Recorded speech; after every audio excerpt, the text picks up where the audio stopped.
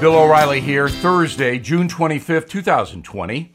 You are listening to the O'Reilly Update. Here's what's happening across our nation. 3 states in the Northeast will quarantine visitors from COVID hotspots. California cases jumped 40% in 24 hours.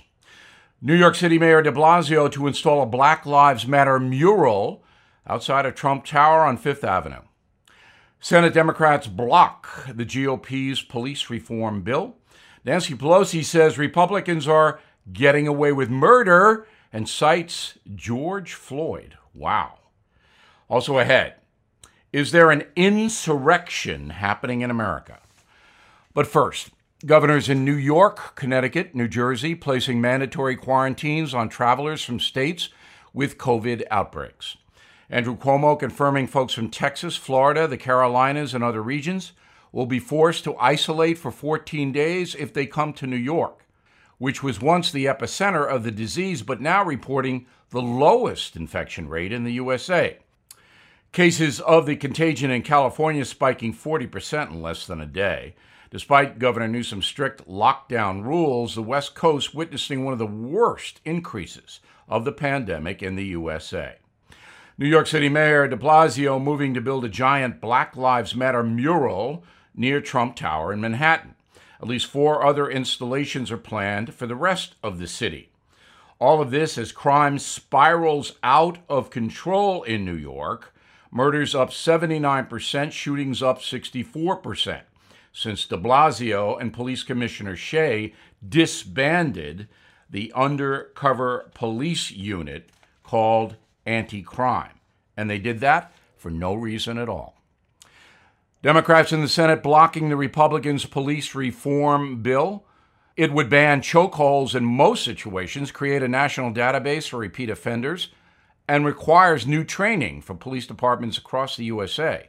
Some believe the Dems don't want new legislation, preferring to keep the issue hot until November. On that note, Nancy Pelosi accuses the GOP of murder. Said the speaker, quote, they understand that there's a need to get something done. They admit that and have some suggestions that are worthy of consideration, but so far they were trying to get away with murder. Actually, the murder of George Floyd. Provocative? You bet. Irresponsible? You bet. In a moment, is there an insurrection in America? Right back with it. Working from home is causing the worst type of cybercrime, home title theft. While we're doing everything from working, banking, shopping in the house, cybercriminals are targeting our homes. They want the money they can get by taking out loans against the house. The crime is called home title theft, and the FBI is warning all homeowners. Home Title Lock protects your home from cyber thieves. Your home's legal title is online. Thieves can find it and forge your signature stating you sold your home to them. Then they take out loans and leave you in debt. Banks, insurance, and basic identity theft services do not protect you. Home Title Lock puts a virtual barrier around your home's title. So please go to HomeTitleLock.com and register your address to see if you are already a victim. You can use the code BILL for 30 free days of protection. That's code BILL at HomeTitleLock.com. Time now for the O'Reilly Update message of the day. The continuing protests raise an interesting question. Is there an insurrection going on in America? First, the definition of insurrection. Quote, whoever incites, sets on foot, assists, or engages in any rebellion against the authority of the United States or the laws thereof, or gives aid or comfort thereto, shall be fined under this title or imprisoned not more than 10 years or both, and shall be incapable of holding any office under the United States, unquote. So, is a violent protest for any reason a crime of insurrection? Note the word violent. Some history. In 1791, the Whiskey Rebellion broke out. It was a tax protest. during the presidency of George Washington. The so-called whiskey tax was the first tax imposed on a domestic product by the newly formed government. People in western Pennsylvania revolted, attacking federal tax collectors. Well, President Washington sent the army to put down the insurrection, which it did. In April 1861, Confederates attacked Fort Sumter outside Charleston, South Carolina. That, of course, led to the Civil War insurrection. In 1968, the Chicago riots were sparked in part by the assassination of Martin Luther King Jr. More than 100 major U.S. cities experienced riots, resulting in roughly $50 million in damage, and hundreds were killed. Now that insurrection burnt out, pardon the pun, but it was more violent than what we are seeing today. In 2020, the George Floyd protest, 15,000 plus people arrested so far, 2,000 businesses destroyed in more than 100 cities. Damage estimated $1 billion. Protesters now toppling statues, including George Washington, Thomas Jefferson, U.S. Grant. This is a radical left movement. But so far, the federal government has not called it an insurrection, which it is.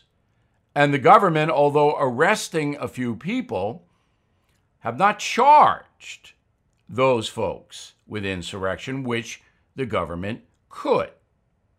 Here's what should happen.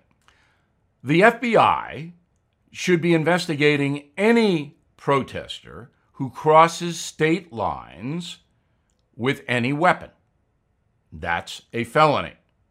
Also, Black Lives Matter organization, not people saying the slogan, the organization, Antifa, and other radical left movements should be infiltrated by undercover people to see if they are promoting insurrection and violating the RICO statutes. I'm Bill O'Reilly, and I approve that message by actually writing it. For more news analysis, please visit BillO'Reilly.com for honest reporting. In a moment, something you might not know. Edward and his wife, Margaret, were looking forward to retirement. Edward started having serious health issues a few years before he turned 65 and had to take an unplanned early retirement. The loss of income and medical bills meant Edward could not afford his expenses, including the premiums on a $1 million life insurance policy. Faced with lapsing their policy for nothing, Edward and Margaret turned to Coventry Direct and were able to sell the policy for $130,000. If you own a life insurance or term policy that you don't need or can't afford, Coventry Direct can help you receive an average of 4 times more cash than you'd get from your life insurance carrier. You can even sell a portion of your existing policy and still maintain coverage with no future premium obligations. See if you qualify. Please call 1-800-888-3791 or visit CoventryHelpsSeniors.com. That's 1-800-888-3791 or visit CoventryHelpsSeniors.com. Now, the O'Reilly Update brings you something you might not know. 144 years ago today, General George Custer made his last stand at the Battle of the Little Bighorn in southern Montana. A shocking defeat for the U.S. military. Here's how it went down.